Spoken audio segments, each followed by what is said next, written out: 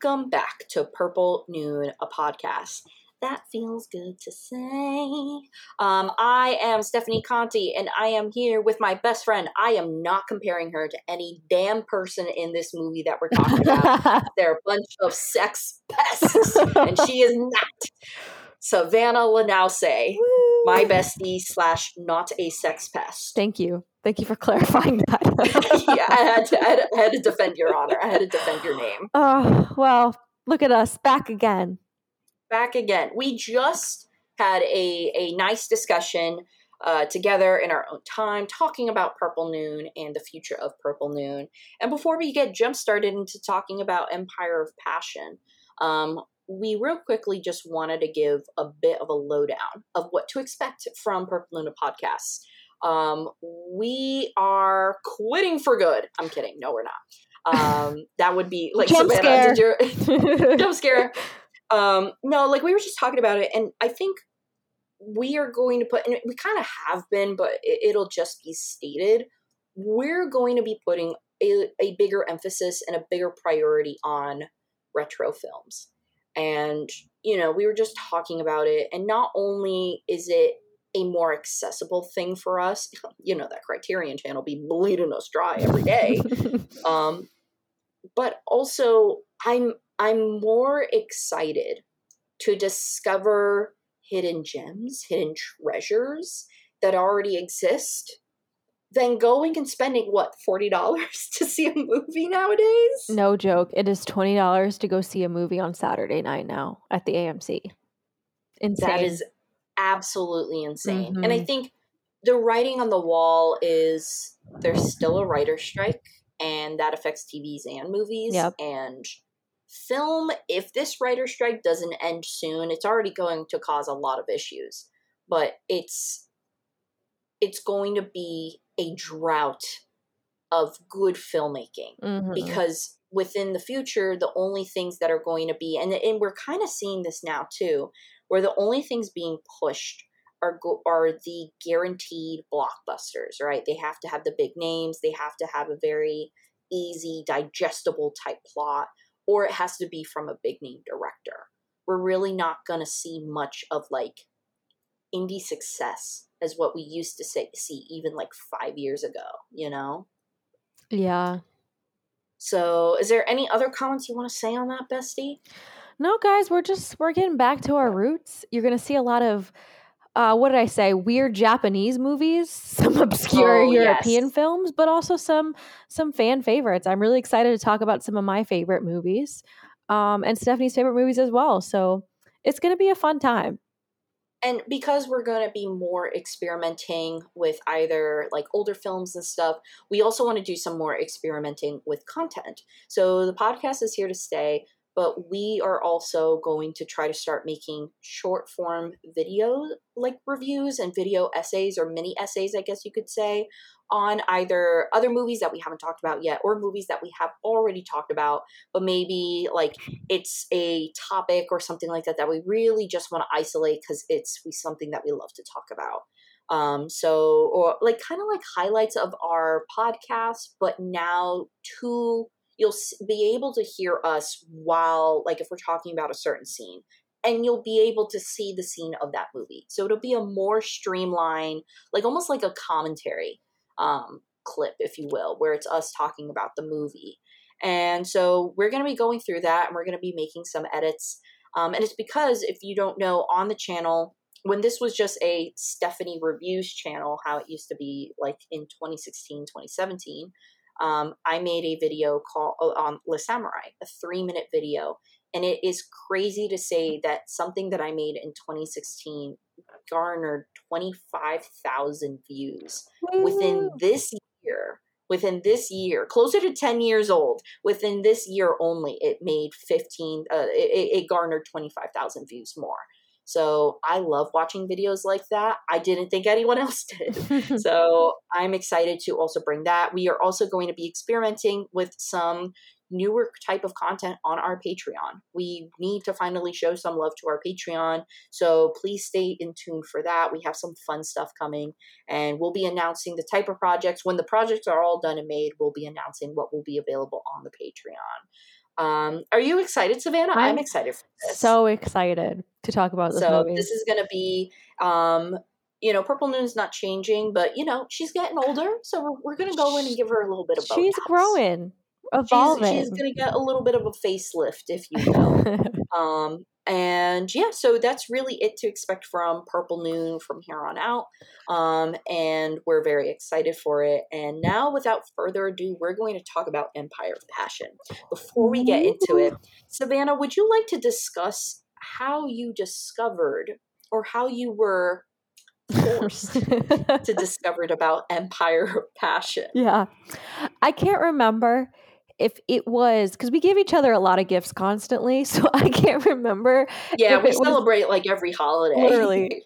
I can't remember if it was like a Halloween little in my Halloween basket or if it was like another holiday, but randomly. I actually think I dared this on your birthday. I think you might have given to me on my birthday. You're right. It might have been like Christmas birthday time. Okay. So I got it as a gift. And I remember you telling me, you're like, yeah, I just picked it out. I thought you like it. Okay. Right. I went blind and I want to defend myself real quick by saying I didn't even watch it myself. I was like, I definitely don't want to get her something that she's already had. So I'm going to get her a wild card. And so I did. So remember the description also like, in your defense as well, it doesn't really like explain a lot. It just says like, oh, a woman gets into an affair and like. And so to read the description out loud, it says a married woman and her lover murder her husband and dump his body into a well. After a while, his ghost comes to haunt him. We only read the first sentence, I think, or we only had the first sentence where it was like, thinking like murder mystery in Japan. Okay. That's what I thought this was going to be. I watched this on like a Wednesday, bright day, like 2 in the afternoon. Like Paulo was around. I can't even tell you the scream I let out when I saw it. We'll talk about it, but this movie ends up being very graphic, and I was blindsided. I did not expect it. Reference. It was I was making baffling for a 1970s movie. I was like, oh wow. They really just went for it. I screamed because I wasn't prepared. So I really enjoyed the experience of going into this movie blind. It was definitely something that I won't forget, even if I think you gave this to me like a year ago. No, not even like 2 years ago. And I will not forget the first time I watched this movie because of how surprised I was. Yeah, I don't think, and you know what it is? I think it's because when you think of like, a little bit of history about the film and stuff and about like Japanese cinema for the time. Movies in Japan were actually not allowed to have nudity during this time. So for it to be a Japanese film with nudity is all of a sudden like, huh? How does that exist? And it's because this film is technically listed as a French Japanese film. There's no French in this film. No, there's not. The reason why is because in order for it to legally be made, the director would shoot everything in Japan, but edit in France, from what I've heard. So that way there wouldn't be any legality issues. I don't see how. I feel like it's like, hey, you're shooting the sex scenes in Japan.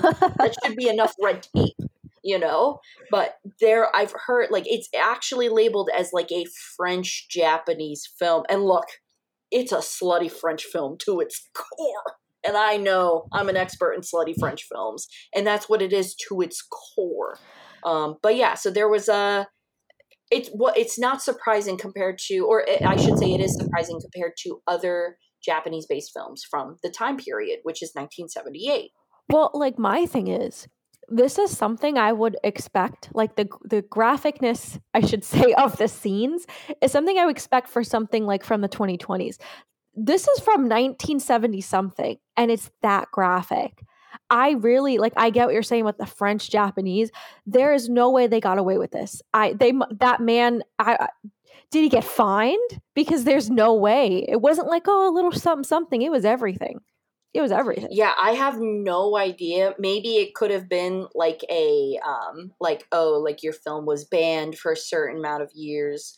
I'm actually going to see if it's now banned in Japan currently. So Empire of Passion banned. I don't think it is. I think it's still, or maybe at one point it was. But yeah, it is labeled a 1978 French-Japanese film, which is very interesting. I read on IMDb that this is Michael Cera's favorite movie, and I want to know why. I read that too. Oh man, I think he mentioned this. I think he mentions this movie in the Criterion Hall that he does, the famous one where he's. Yeah, wait. Hold on, we gotta do a little bit of research because Savannah. Well, remember how when he holds up a DVD, he's like, "Oh, I'm matching with the DVD." Oh no! I think that's a box set of this director's work. Nobody asked him questions. Like, why? What makes this your favorite Bill movie? Hader also going in and pulling out Salo and going, yeah, you know this one, you know? Let's see. I'm looking it up right now. Michael Cera Criterion.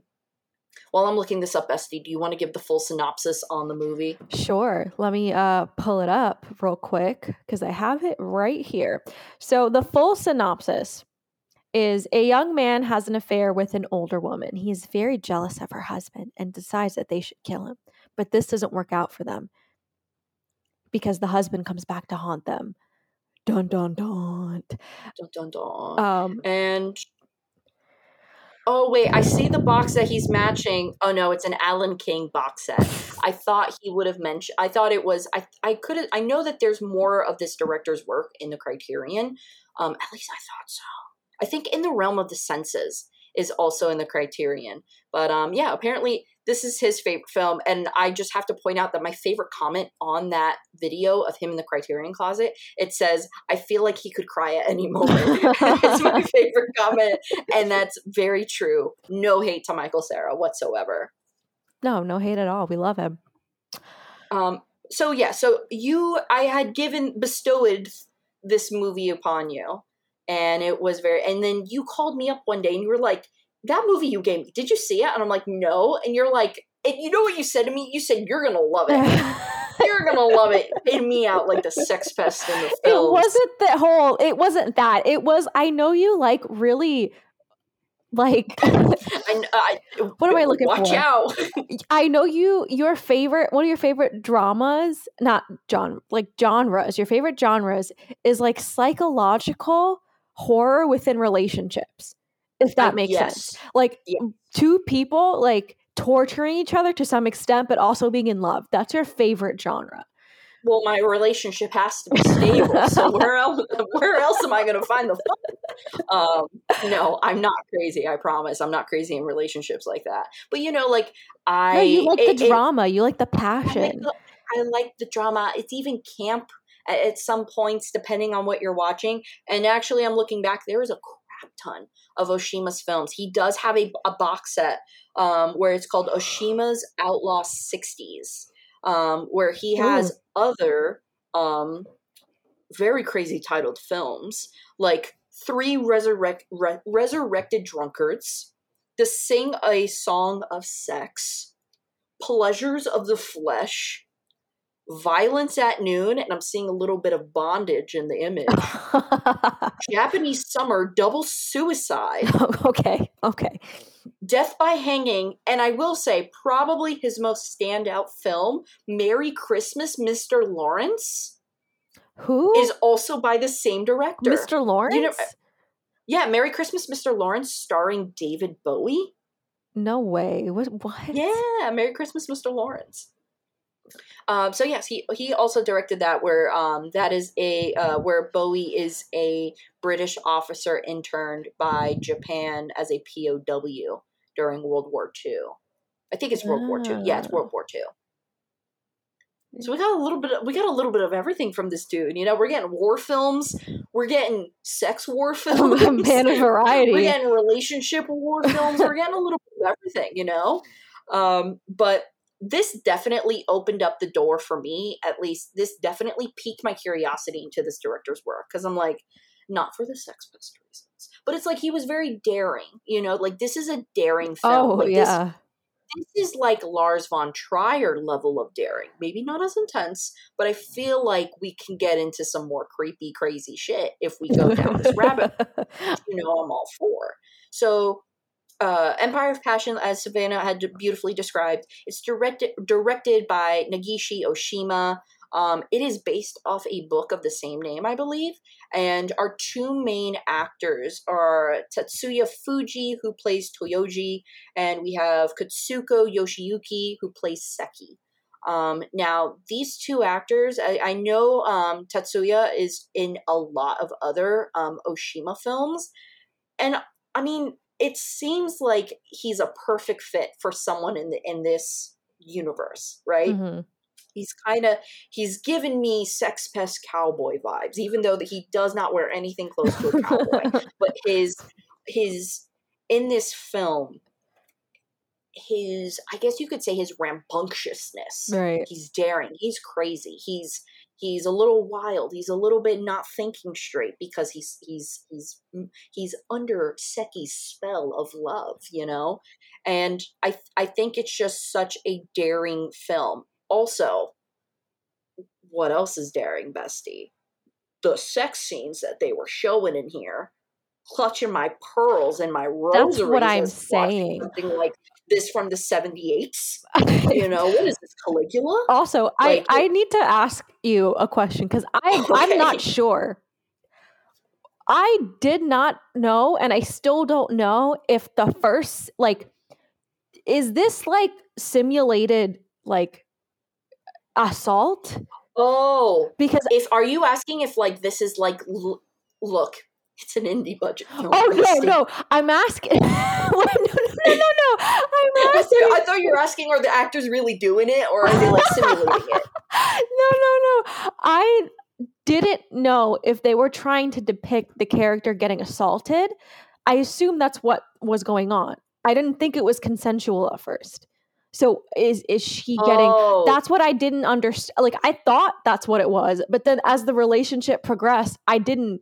She had a quick turnaround, you know. That's what I'm saying. Like, is it supposed to be like the fact that she kind of like got manipulated and abused by this Japanese cowboy person, mentally ill person, or did she like? Oh, was it a situation where like I didn't really? I don't know if that was super clear. It wasn't super clear to me. It happened so fast. It happened so fast. Literally, he was like, "I like you." Her clothes were off, and he's like, "Yep, we're killing your husband." Like, it was just very fast, right? But it was also you know why it's hard to determine? It's because there's a huge sense of desperation throughout this entirety, right? And everyone's heads are screwed on backward in this film, and it's very hard because everything is primal, everything is desperation.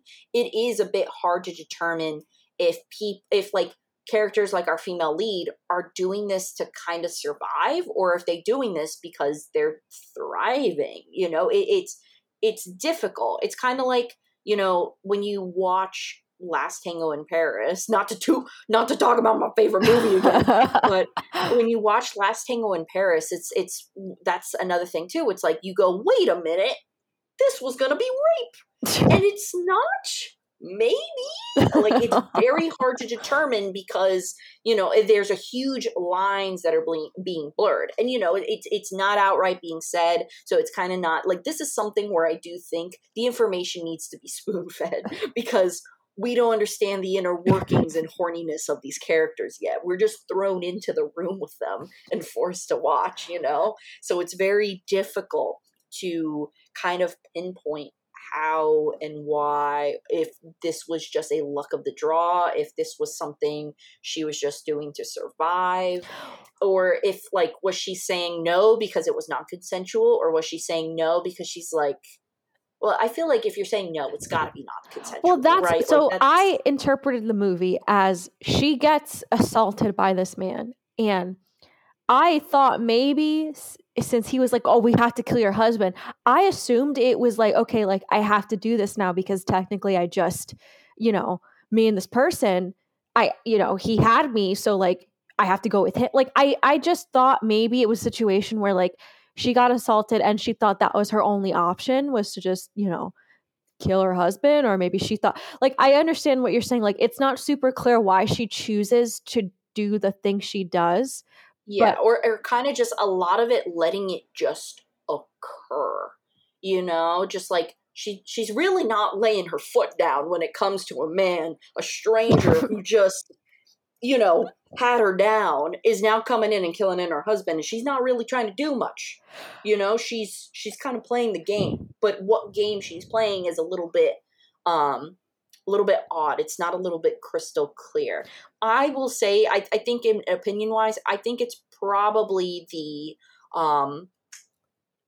Last Tango in Paris effect, where it is something that was supposed to be as an assault, and then magically a man wrote it, so something that should be assault is now ideal, and consensual, even though there's so many gray lines. Even though it didn't look consensual, but I mean, fine. But I thought it was interesting how she was the one that kind of went through the guilt period of like, eventually they both kill her husband and throw him in the wherever, the hole, the well. There's a lot of holes and wells lately that we're talking about. What, the last John in the hole? Is that not what we talked about recently? God, yeah, that's a big theme. That's a big theme. A lot of in dark, the Purple Noon scheme. Yeah, but you know what's funny? Would you believe? Because obviously, you know, I almost said a whore. I'm a big fan of Silent Hill 2, and there is a quote on like my little pin board that actually says there, because it shows up in the game.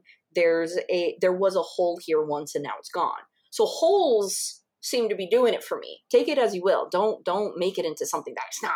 But, it's not what that means. Yeah. Yeah. Next movie that we're reviewing, Holes, starring Shia LaBeouf. No, she ends up going through this guilt period where she actually starts seeing the ghost of her husband. Yeah. But to my understanding, her abuser, her assaulter, does not. In fact, I think towards the end of the movie, he's like, "Yeah, no, I'm out. I'm not doing this anymore." So I really feel like the movie is about like the unraveling of this woman's life, essentially. I also think that there's something that okay. I think a little more context is needed because of the age of the people we're dealing with, right? Her husband looks old as hell. Husband looks at least to be in the 50s, right? Well, she's also supposed to be older than the guy that was harassing her. Yeah, you're right. He's like, oh yeah, I didn't think you were 40 or something like that. I think he's supposed to be like 20 something, like mid 20s, which he does not look at all. No, I thought they were the same age, but apparently, like the synopsis says, a young man, and an older woman, but. So I don't know if that means anything too. The fact that like there was an old husband, middle-aged woman, and then a very young man. I don't know if the ages mean something. So I will say, just letting you know, on Wikipedia, the plot of this film actually says his wife is sexually assaulted by a young neighbor, Toyoji, and they become lovers. It's as gray as you can get with that. So it is by definition an assault turned lover. I don't like that. That's something. You know what it is? That's just that's the that is like the wishful thinking, right? Like where it's like, oh, if I maybe kiss this girl, she'll fall in love with me, and it's like there was no consent there, you know. Like I think it's just kind of like that gray washing of like what is consent and what is just romance, you know, where it's you don't know. And clearly to us, like nowadays with, you know, we're educated youths, we go look at this and go, well, that's not consensual. Where back then this was just a fairy tale, you know, this was just and they kissed and fell in love. That's horrific. I don't know, like fine. I'm glad I was able to we're able to establish though, like the fact that we had to look up whether or not she was like, if that's what the movie was going for, there's something to be said there. I think if this was, because I also didn't know to interpret this as like maybe this was like a shock, like a response, like a trauma response almost. The fact that she now has to cling to this person, like her abuser, because they just did an awful crime together.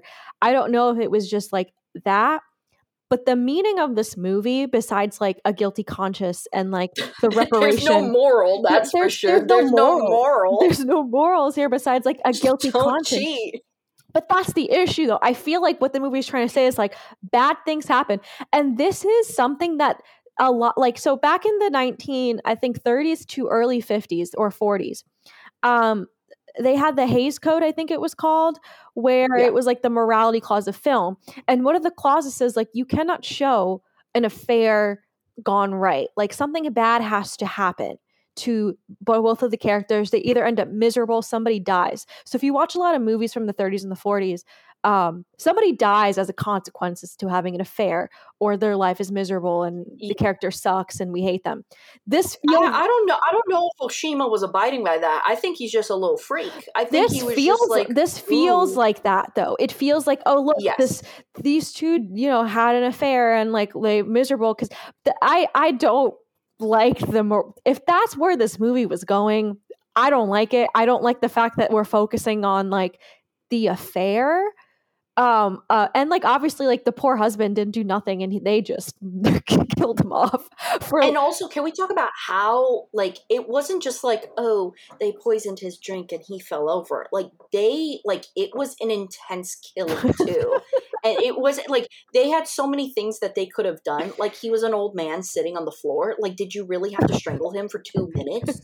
Like that was insane. That like you couldn't find anything else. They didn't even have, like, theoretically speaking, right? This wasn't necessary, in my opinion. He was not. Oh my God, Bessie, I just had a crazy ass idea. What? You continue your thought first, and then I'll say. I just thought like it wasn't necessary. Like, how would he theoretically find out? Like, really, like genuinely speaking, an 80, 70, I don't know. He looked very old. I'm not going to lie. He was very old. He looked like he could have gone any second. And like, it really didn't need to be that dramatic. And he really wouldn't have like. Maybe he had a rickshaw car accident. Because he drove the rickshaw. I didn't think it was necessary. It was so unnecessary. It was also such like a, oh, we have to kill him now. It's like, no, you don't. Relax. It wasn't a thing. It wasn't like he found out and was going to tell the town. So I was also just like, this is escalating to. Well, and my crazy idea is that they could have just John in the hole him. They could have just put him in the well alive and just check up on him. Like it would have been the same thing, I guess. Fine. But there were people around the well. There were people, but there were people around the well though, and that's how it started. But I was also surprised at how this ruse that they've hidden him and stuff like that had lasted so long. It was kind of portrayed as a while, right? Well, but yeah, my thing too, yeah. This sex pest of a cowboy, he kills this woman's husband, and then all of a sudden it feels like time passes, and he's like, maybe I'm not that crazy into you. You gotta be. You killed her husband. You gotta be. Like, that's, like, that, for him to just kind of get cold feet, not from the killing, but just like, I don't know, the kids, I'm not really a father figure. You know what I mean? Like, it felt like that was more of his reason for taking a step back. And then she's losing her mind because she's like, you killed my husband, now you have to be my secret husband, and you're the only one who knows, and now you can never leave me. And I get that reasoning, right? She's got to lock that down. She can't have the whole village know. But it's like crazy how he's just like, the murdering your husband part doesn't bother me, but this relationship maybe does. Like, it feels like he actually put up, like, am I crazy for thinking that? Like, I genuinely feel like it was towards some point he was like, I don't know if I'm into this anymore. Well, I think that's what, like, so I think the passion worn off for him. I think the fact that maybe like, oh yeah, I did this right away with her. I forced her to be with me, like literally and physically. Then we murdered her husband. And I feel like the thrill of it kind of went away for him. Like, oh, the exciting part is over. So now I actually have to settle down with you. I can have her anytime I want. You know what I'm saying? Like, he's definitely like, something is very, I feel like he's definitely like the town menace too. I feel like that's how he was portrayed. Like, I feel like everybody in the town knows that this guy is like absolutely like just running through it crazy. I feel like she was the only one that didn't know. But yeah, I feel like quote unquote the empire of passion for her when it like sizzled out, when like all the danger was kind of gone. Cause I think she was telling people like he was working. Oh, my husband's working, which I don't know, whatever. The fact I just also think it's the fact that like, and I'm looking through because I'm just trying to see if any more information on like, yeah, like were we lost in translation? This was assault, right? And someone else who did a review also said that it was an assault. Like, and I guess like that's what makes it more scary, right? Here's a woman who's just been assaulted. You know, she's forced in this in adultery and then kind of forced into murder in a way, but doesn't even stop it because she like she doesn't put her foot down and go, no, you can't kill my husband. He's like, I gotta kill your husband. She's like, whatever it takes. Like it's just crazy how it just kind of progresses into that. But maybe that's the insanity. Maybe that's the passion. You know, I do wish that there was an angle of at least he was maybe like a bad husband. You know, no, this poor like guy something. was just. I feel like if you're not going to go to the direction of this isn't sexual assault, the only other thing you could say about this movie is then like, okay, she really did want to be with him, just took some harassment and like some convincing, I guess. And then she wasn't happy with her life. She was like, oh, you know what? Like, let's kill my husband, or like had to kind of be like convinced into it. And that's where the guilty ghost is coming from. The fact that like, oh, I went along with this. I personally would be disappointed if that would be the interpretation of this movie, because I do feel like it makes more sense for her to have gotten assaulted, have been put in a situation where she feel like she couldn't escape, and now is feeling guilty for maybe not stopping it or maybe having to kill her husband Well, for and some. let's also point out one other thing too. She gets all the hell from the consequences. That's And true. he just barely like she's like, "Oh my god, I was taken advantage of. I was Yeah. forced to be involved with murdering my husband and I become blind and then it's all my fault. I'm the worst. Like she does get the worst punishment. Not only is also that ending scene is crazy. Like let's just say like the torturing scene of them two when it's been convicted that with the murder and things like that is like absolutely insane. It's very jarring because it's just them being strung up and then they just get beaten and that's how the movie ends. You know, like it's such a crazy and abrupt ending. But also like I don't know, maybe the her being blind is like maybe a metaphor in a way for her. I feel like it's an unfair metaphor, right? But maybe it's just her like maybe it's like, oh, you listen to him so blindly, murdering your husband, be blind.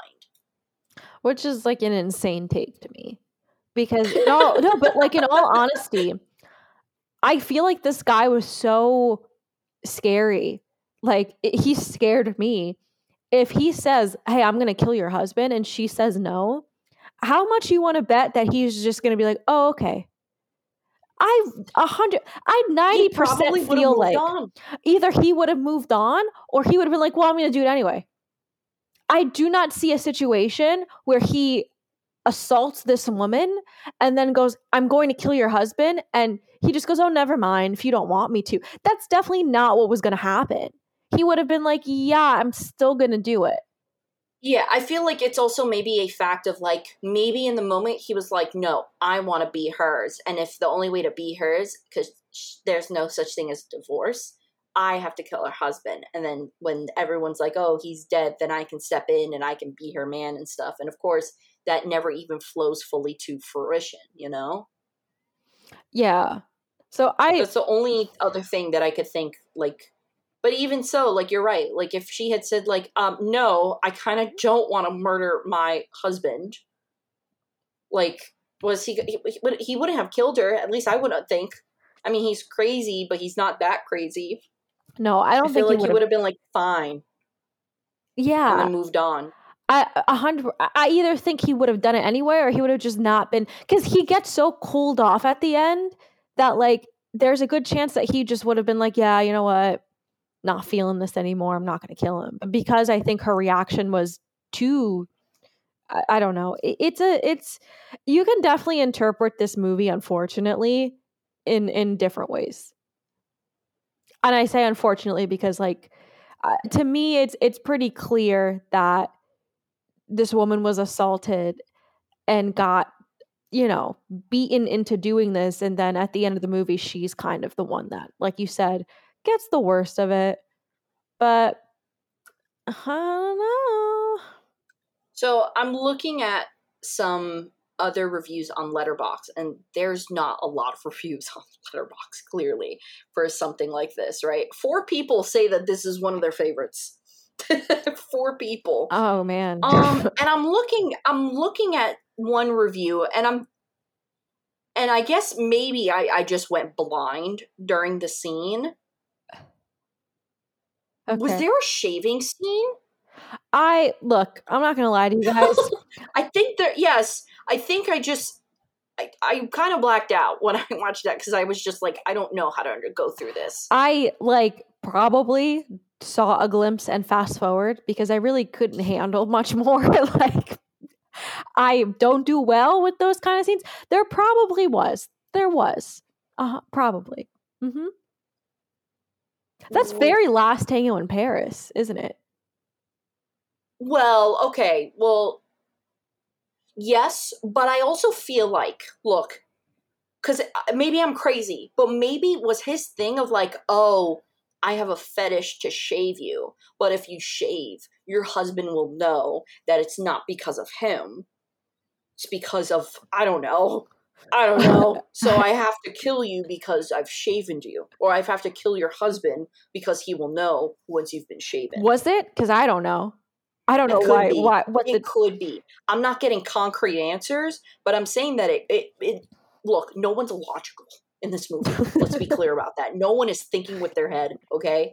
And so I think maybe that could be like a dumb reason, you know? Like that could be like, oh, I want you paint your fingernails red, but your husband likes French nails, you know, little French nails. So I guess you'll have to kill him because I like red nails.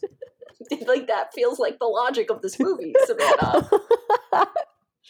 Like I like a little red almond nail, and you have square cut French tips. The husband was so old though. Like what really genuinely, like what?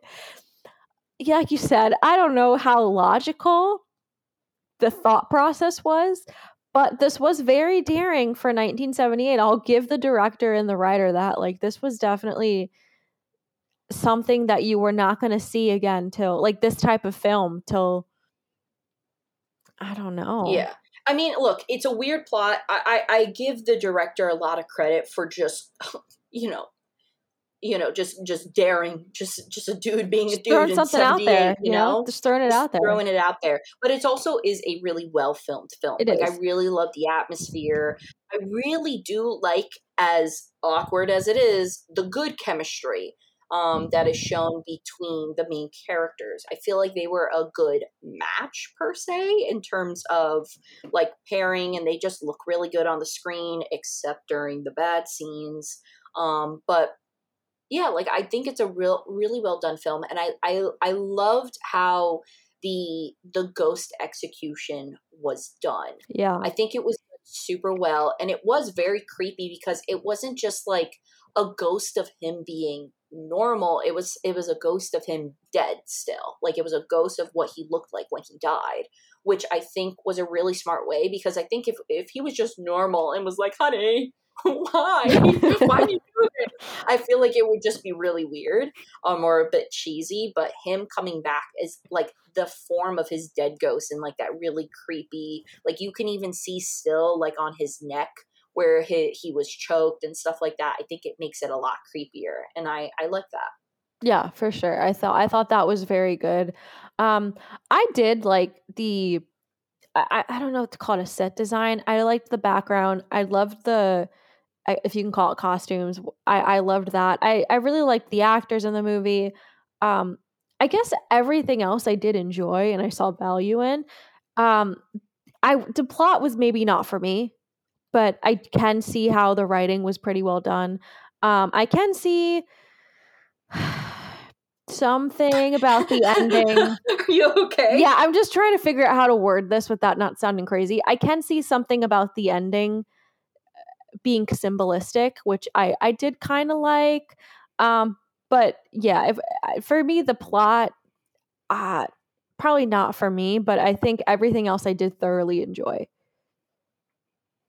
Bestie, I have breaking news. Apparently, this is one of Ari Aster's favorite film as well. Oh, why didn't I guess that?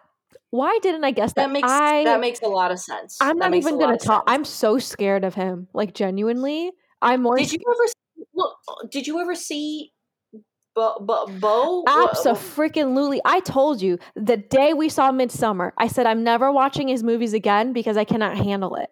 Do I know what happens in Beau is Afraid? Of course I do. I looked it up and I'm happy I didn't see it. I'm going to be honest with you, totally forgot that it even came out. I remember everyone was like, oh my God, the trailer, but I feel like I heard nothing about it when the actual film was released. Yeah.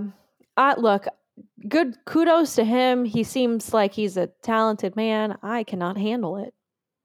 Fair and enough. He scares me. I don't think I can handle. I think this is worse than Lars von Trier for me.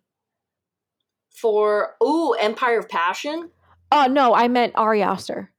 Oh. I would rather. That wasn't a comparison. I was thinking about. I mean, I'm gonna say no, just because we don't have any sexual assault issues with Ari Aster. No. I'm just saying, like, I'm more scared of him as a person. You're right. Lars von Trier is a very. I don't know. They're on my list. They're both on my list. Look, I'm not trying to be like an Ari Aster #1 fan. I do like some of his work. I think he's a little bit over the top with certain things. It really goes in for the gusto. I still appreciate it because I still feel like he's making more original stuff than most people and most directors. Yeah, absolutely. Days. But Lars von Trier did say some unsavory things during the Cannes Film Festival. Let's not also forget that this man was banned from the Cannes Film Festival because he didn't win for Europa. He stood up when it was announced he didn't win. He flicked everyone off, ran away, and was like banned for 10 years. Yeah. He's a problem, genuinely. That's a sex pest right there. But overall, I mean, Empire of Passion, bringing it back to it, I do feel like it's difficult, right? And I say that because as someone who loves Last Tango in Paris, people will be like, oh, Stephanie, you should love this movie. You should be drooling over this movie. I feel like there's such a... Last Tango in Paris is more delusional. And I like that. Well, I feel like also Last Tango in Paris, there's also like a clear cut understanding of like what their relationship was. It was not healthy. At some times they had great, like, I feel like Last Tango in Paris, believe it or not, was a little bit more clear to me when I watched it. And there was a lot more significance to their relationship. I just think this was lunacy. Like, I don't see... I hope, that's why I'm saying, I hope the interpretation of her just being like a victim would last, because that makes the most sense to me. The other interpretations don't make sense to me, genuinely. Other than that, this movie is just chaos. And if that's what they were going for, then great. I think they executed really well.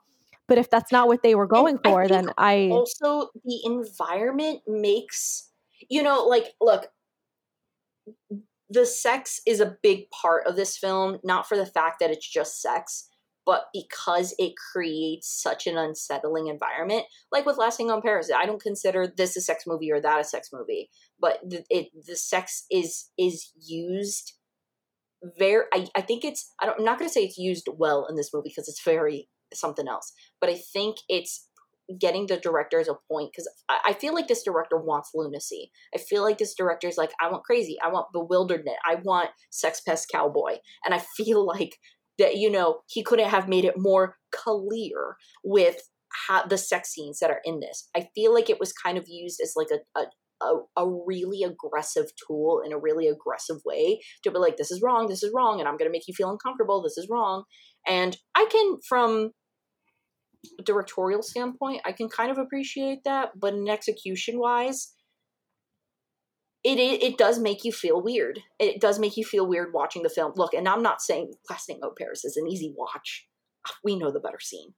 we know Marlon Brando spreading it wide. But I think we're familiar with those. But there's something a little bit more unnerving and a little bit more animalistic with the sex that's shown in here than something in like Last Tango in Paris. It's just funky in Last Tango in Paris. But here it's like watching an animal documentary where you're just watching the animals have sex. Well, that's what I was going to say, though. I feel like with Last Tango in Paris, we do get to know our characters a little bit more intimately. And we get to know them as people, and especially like Brando in the scenes with his deceased wife. Like I felt like I could understand. I'm not saying I justify some of these actions, but like, okay, I'm like, I understand why you are the person today doing these actions. I don't know what's going on with any of these people, like in their brains. I don't know these people. I don't know these characters. The inner mechanics of how this is working and stuff. Like I've talked about it on the podcast that I did with David Blakesley from Criterion Cast. Like I can look at Jean from Last Tango in Paris, and I can sympathize and I can relate to her as a young woman, who's had crushes on older men and was very close to being abused in relationships like that. I can't look at Seki and be like, girl, I get it. I'm not saying that. I'm not saying that when I watch this movie. I'm not going, girl, I understand. I'm not supposed to understand. I would hope I'm not supposed to understand, you know? At least with Last Tango in Paris, I could sympathize and empathize. And I can give, like, Seki empathy and stuff like that, but I don't understand the inner mechanics of that brain. And that's where I think the difference between something like this and Last Tango in Paris is for me, despite them having a lot of similarities. Yeah, I think that's fair. 100%. So, okay. So that is our review of Empire of Passion. Oh, and the last thing I'll say, soundtrack, fantastic. Oh, soundtrack for it was fantastic. Very really good. Added to the horror ambiance and everything too. So I always love to point out soundtracks. But okay, so I can't say would you own it on Criterion because I forced it. I already beat you at that, and I have my own copy as well. I could have just rented it. I went out, I was like, no, for me to watch it, I'm buying my own copy, and I did, and I have it. But for your rating of this film, what would you give it? It's difficult because horrible rewatchability. I barely wanted to watch it again for this. I also, I am not, and I've talked about on the podcast before, I do not enjoy sex scenes. I just don't. It's a lot of the times I feel like they're purposeless and whatever. My little Christian eyes were burning. I was like, this is a lot. Oh my God. Like some of the scenes I was like, am I watching the hub version? What am I watching? I had to fast forward. I was like, this is too long. I'm good. I got the gist. So in that regard, I understand I have a bias, and this is clearly above anything I have watched ever lately, to be honest. So my score is probably going to have some bias in it. I appreciate a lot of aspects of the movie. I understand why it's in the Criterion. I get it. I think it's a pioneer in terms of like, that mentally ill romantic type of thing that I veg with so much. But it's a hard watch, and I think it's supposed to be. I don't think this is supposed to be. Look, and Last Tango in Paris is not supposed to be someone's comfort film, but I broke the boundaries for that. But I don't think this is supposed to be someone's comfort film either. Michael Cera, you're a freak for saying that this is one of your favorites. I get it; it's good, but if you're cozying up by a fireplace and you're watching this every year, we need to talk. But the issue with me is I didn't enjoy watching the movie. I just winced through it. I was interested to see what was happening, and the soundtrack and the set design, I enjoyed those parts of the movie. But if we're talking about the plot, and the characters, I was like, I am barely getting by. So there's also a huge, and this doesn't have to be a thing with the movie, but I've never watched a movie and I'm like, yes, I relate to absolutely nothing. No emotion felt in this film could I ever relate to. This is just I'm gonna give you my personal score. If you are, I feel like, look, it's a rough film. I don't feel like anyone would judge you, and you've already said good things about it. You know, if you are into movies, if you are a film person, I think you should watch this once. Please be ready to fast forward a lot, but like I understand why the film community, it should be talked about in some regard. So I would recommend it in that way. Just be ready, like I said, to fast forward. So my personal enjoyment score of this movie is like a 3. That's fair. And it's nothing against the director. It's nothing against the writer. If you were to analyze this film, exclude all the sex scenes. All of those were cut out. Yeah. What would you give the film? Probably closer to a 6. Okay. So just so that way we can gauge in how much the sexual nature of this film lays. Yeah. I'll go a little bit higher because I'm a little bit more. I'm closer to a sex pest than you are mentally because of my film choices and things like that. By the way, sex pest is not an action; it's a state of mind. Let's make that clear here. So, because of my favorite types of movies, this isn't the worst. Look, I saw that one movie with oh my god, I'm blanking on his name. Beloved actor who passed away, who was in Talented Mr. Ripley, Philip Seymour Hoffman. I saw a sex scene with Philip Seymour Hoffman, and I've never been the same with that. So look, this was just barely a little bit better than that movie. Because seeing a voracious and animalistic sex scene with an older Hoffman is kind of crazy, and you wouldn't think it exists, but it does. And it was kind of crazy. So with that being said, I probably would give this a 5 out of 10. I think it's really fun and special, but I think it's so crazy, and I genuinely couldn't even watch it the second time. I just kind of skipped through scenes, and I felt like I was going through hell, because every time I skipped a scene, it just launched me into the next sex scene. I couldn't even skip between the story. Just every time I was like, next chapter, it was one sex scene. I'm like, okay, try again, next chapter. And it brought me to another sex scene in a different area. It was just insane. I think they could have 100% dialed back like 60 to 75% and got their point through. Yeah, like this is, and I know there will be the rare chance of people where it's like, oh, but this film is nothing. You haven't seen this. Look, I probably don't want to see that. Genuinely. Yeah, like I know that there's probably worse films than this, but toot your own home. Be a film freak in your own home. Please. Why don't you? Don't bring that over here. Yeah. Okay, please. But yeah, so I would probably give it a 5 out of 10. I own it. I watched it with my boyfriend, and he's like, "Whoa, this movie was unique. I'm never watching it again." Because it's just very intense. And I genuinely think it's an hour and 45-minute film.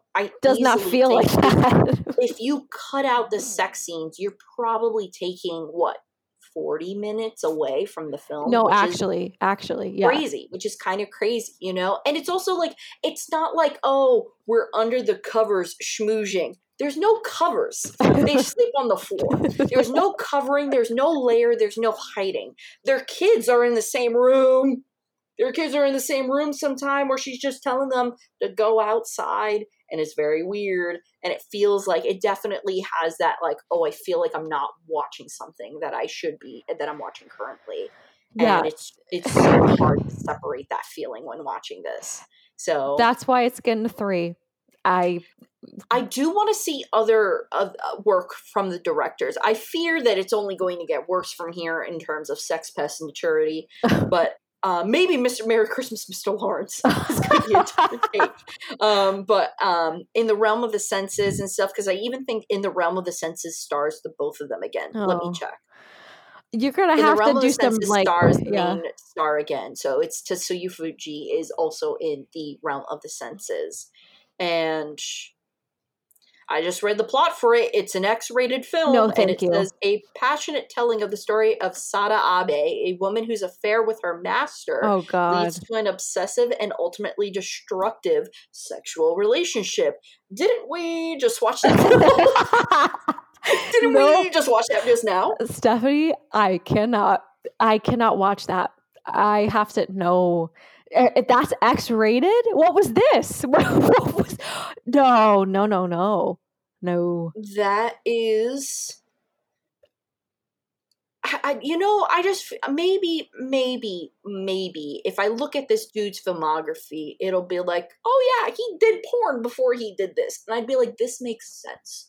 You were bridging into your film career, and your film career led you from porn to porn movies with a little bit of cinema flair to then Merry Christmas, Mr. Lawrence. No, So listen. There's literally not. no other information on this guy on IMDb. It just says that he was a Japanese film director, screenwriter, stage director, and author.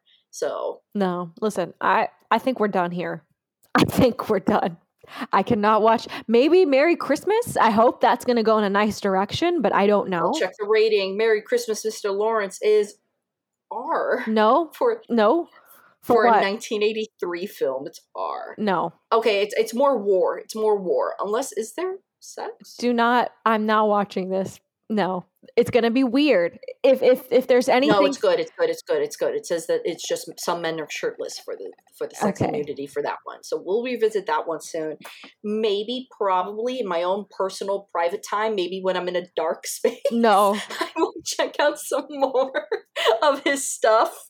But it's So I'm not gonna say never. That'll be like Freak Week. Oh my god, it's just me watching all this stuff. No, it's got to be in the realm of the senses, and at some point I have to bring myself to, it's not like curling up with a good book. You don't just grab Breaking the Waves by Lars von Trier, and you don't just sit down and watch that. Like I have to go through something. So maybe, who knows when that will be, when I go through something again, I'll kind of unravel a series of very intimate and crazy films for us to watch. Some that won't push the boundary a little too much like this one did. Listen, this is the last time this is it. I'm telling you, I can't go beyond this. This was a lot. This was a lot for me. On second viewing, for some reason, it was worse too for me. On second viewing, I was like, "Oh God, it's all coming." You've matured, and it hits you back like war flashbacks too. So I understand. I won't make you go through something like this until I've seen it. And I'm sorry that I bestowed this to you as a gift, and you felt compelled to watch it. Dude, not your fault, because if I would have read that, I would have been like, oh, cool, like mystery, like, ooh, like a little murder. I would have never thought that that's where this was going, that's what this movie was the central theme of. So I do not blame you.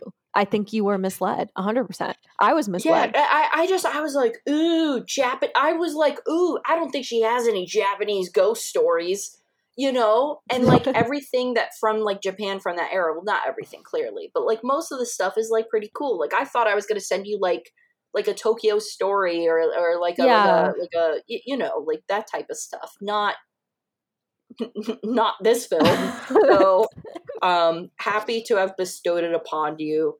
I'm sorry you went through stuff, but I'm very happy also that you still had the courage to sit down and talk about it with me and view it a second time. Anything for the Purple Noonies. Anything for we have to. Well, next time it's going to be a very different realm of our senses. It's going to be Sunflower. The next time you guys will hear us, it'll be a much more milder film. Dude, that's so fun. I really love the movie Sunflower. It's not a happy movie by any means. But it's such a sweet relief compared to a film like this, Yeah. That's like going like, oh, now we're done with that doozy of a title, Schindler's List. Yeah. Like it's like that's kind of how this movie step feels. Up. Yeah. Yeah. So, but now we're going to talk about, next time we'll be talking about Sunflower. And in terms of other things that we have on our list, we Bestie, I'm bringing you back into a sex pest world, because at some point too, within the next 10 episodes, we're talking about one of my favorites, Blue Velvet. Oh wow, that's been forever since I've watched Blue Velvet with you.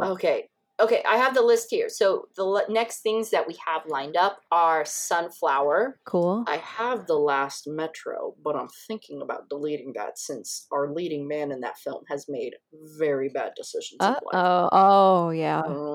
And then we have Cool Hand Luke, which what? I feel like... Wait, what's it called? Cool Hand Luke. Who's that? What's that? Cool Hand Luke, that's the Paul Newman film. Oh, okay. Why did I pick Cool Hand Luke? I guess I was just trying to jazz it up, and oh my god, that's so funny. It's Paul Newman in a Florida prison farm. We're watching it. Cool Hand Luke. Florida man. And okay, so we got Sunflower. Oh my god. I think after this video, I think we actually have to go back into our list and rearrange some stuff, because we go from this to Sunflower to Last Metro to Cool Hand Luke. Then we go into 1962's Lolita. Okay, yeah, we can't have that. Mirror. Okay. Then we go into Mona Lisa, which was like a newer Criterion release. Blue Velvet. Le Secret Rouge. Wait, Steph, I have a different list. What do you mean you have a different list? I have a different list. What does your list say? Empire of Passion. Mm-hmm. Curious Case of Benjamin Button, an actor. Okay. Did we update it?